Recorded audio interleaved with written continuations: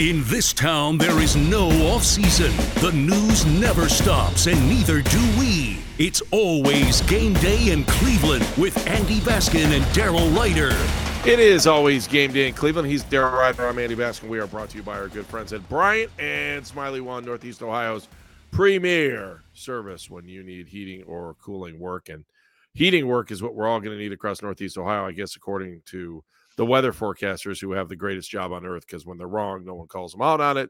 So we'll see what happens during Snowmageddon here in Northeast Ohio. You can't live without eyewitness action. What else? News, whatever, to tell you what's going on. Don't step outside. Are you kidding? There's snow outside. I didn't even get my snow shovel. That's how much I give to what's about the fact it's almost December. It snows here. Or at least it's supposed to snow here. You know what they should say? Don't drive like an ass. All right? That's all there is to it. I mean, they can say that when it's like sunny and 80. True story. Driving down I-90 today. Don't drive. And a dude in a Lexus had to have been doing 100 miles an hour, flying in between cars and trucks and going through all three lanes. I was waiting to see him just lose control. Like that. I mean, that's how people drive. Was the road wet? No, dry as a bone, but like people drive like the speed limit is a suggestion on any. It's terrifying out there sometimes. So like, stop driving like a bunch of knuckleheads. Like, I mean, I'll be sitting on one of the neighborhood streets here in the neighborhood at a red light, and some jerk 2 cars behind will come around in a no passing situation and go through the light. Like, and I'm just like, oh, I guess red lights are also now suggestions along with the speed limit. So please, like, does that mean drive really, really fast? I don't know. Just if you're listening and watching this podcast or vlogcast or whatever we call this thing, just be careful when you're out there driving, and and this is a public service message. Stoplights, speed limits, those are not suggestions. Those are laws. So please, follow them so that everyone can be safe on the roads. So you don't kill anybody. All right, let's get into the Browns here. Injury news came out the day after the Broncos lost, the disaster in Denver. And I just found out why there was 50-mile-an-hour winds coming out of the west on Monday afternoon. That was the sigh of relief from Los Angeles. Now I get it. All right, so Myles Garrett, day-to-day. That is really good news.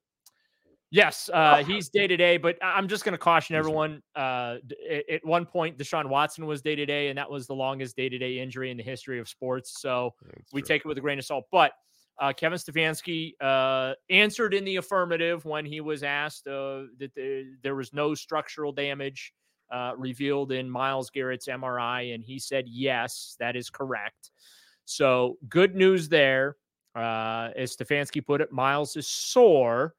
And the expectation is similar to what Garrett told reporters in Denver Sunday night, that he's going to play with this thing. He's going to play through it.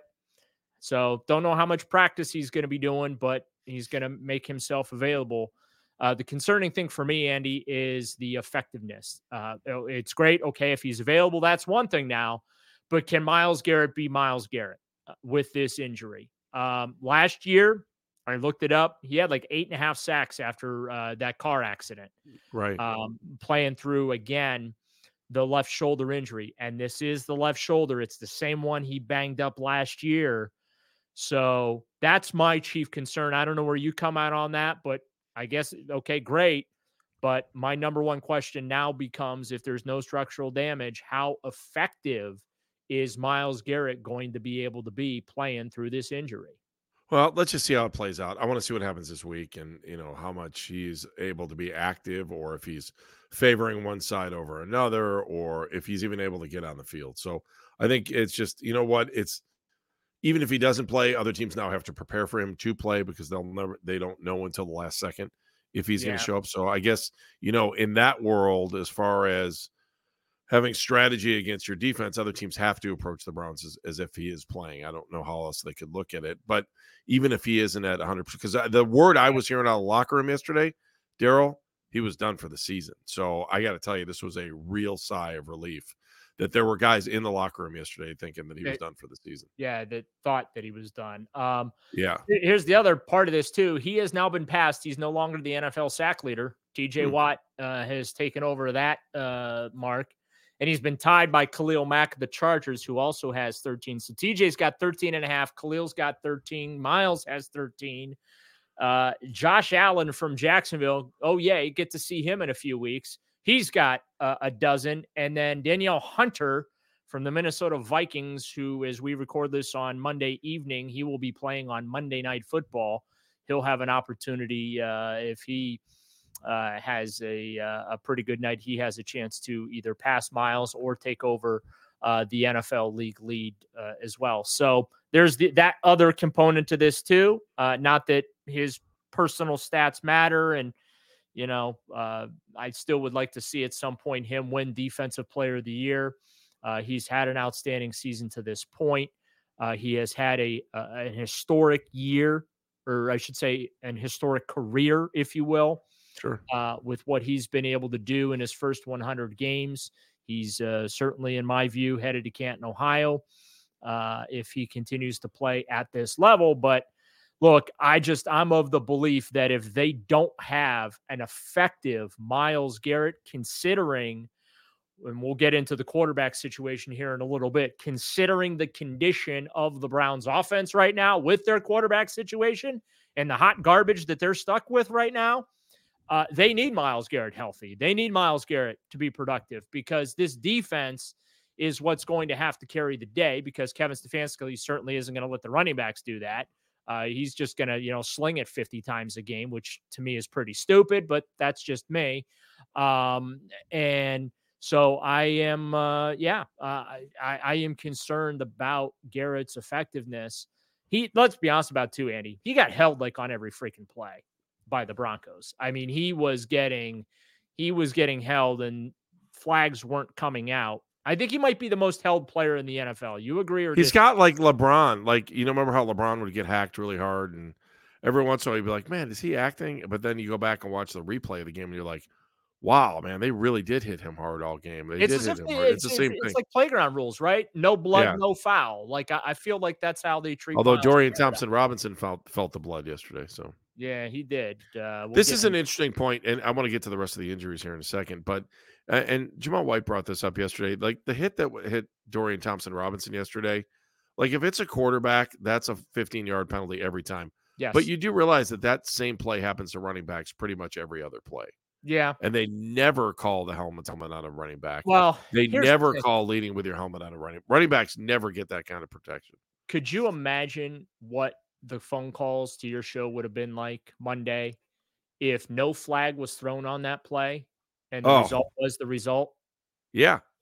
Right? Where he left with a bloody mouth, and they had to make some kind of call there. They had to throw the flag in that situation. Yeah. And even they could argue that he tried to launch his body even at the worst, right? I mean, that's even worst case scenario. I tried to use his body as a weapon. He launched himself. Yeah. He lowered his head too. Yeah, I mean, look, there's some reason he's bleeding. I don't know, unless his tooth cut open his lip. I don't know how else he was bleeding. There had to have been some kind of contact to make a wound happen, right? Yeah. It's not that tough. All right, what other injuries are we looking at as far as updates? X-rays negative for Amari Cooper, so that's good news. Woo, that's a dodge bullet there. Like us all. Did you think that was a cheap shot? No. That wasn't the receivers on the Browns did. You saw Elijah Moore. I mean, they were. I think Elijah Moore needs to worry about catching footballs. Yeah, they were barking it up a little bit after that. I know he was, and again, I think Elijah Moore needs to worry about catching footballs right now. Okay, fair enough. But I didn't think it was a dirty play. It was a football play. Like, Amari tried to make the catch, and he got hit while trying to make the catch. Yeah, that was. I didn't see it that way either. I was kind of similar to the look. I understand why Bronco fan was unhappy that flag got thrown on the DTR hit, but it had to be thrown. Yeah, there's no way. Could you imagine being the referees having to deal with the league office the next day? How did you not even call a penalty on that? Well, right? And I think this is something we can get into, is the lack of public accountability for the officials. Like, we now have a public accountability report every week from the NFL. They post all the fines from the previous week, Saturday afternoon. I think they need to start holding officials accountable publicly too. How though? What are you going to do? You're going to shame them?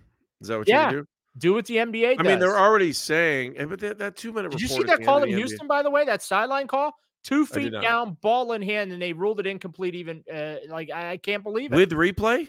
I don't know. I don't know if it was a replay, but I saw the still photos, and yeah, this was an incomplete pass.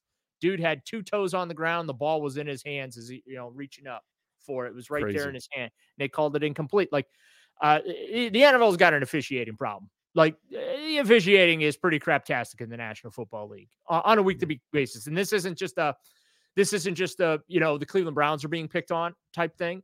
No, this is a league-wide problem where the officiating is not up to the standard that it needs to be.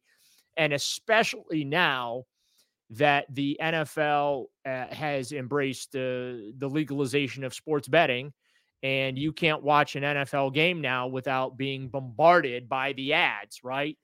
Or lines or over-unders right. or all that stuff. Yeah. So I think that they're going to have to come up with some sort of accountability system, but they had to throw that flag with DTR. I think that they got it right in not throwing a flag on the Amari Cooper hit. I think that was just football being football, that it's a violent game and stuff happens. And I didn't feel like there was a targeting thing there. I thought it was a defensive player trying to make a play in a bang situation. All right, Gerald, hang on a second. Let's come back. We'll talk more about the injuries here in a second. We're going to take a quick time out. We'll come right back. We're going to talk injuries, and we're also going to talk about play calling and what Kevin Stefanski had to say about his own play calling. That's all straight ahead right here on It's Always Game Day in Cleveland.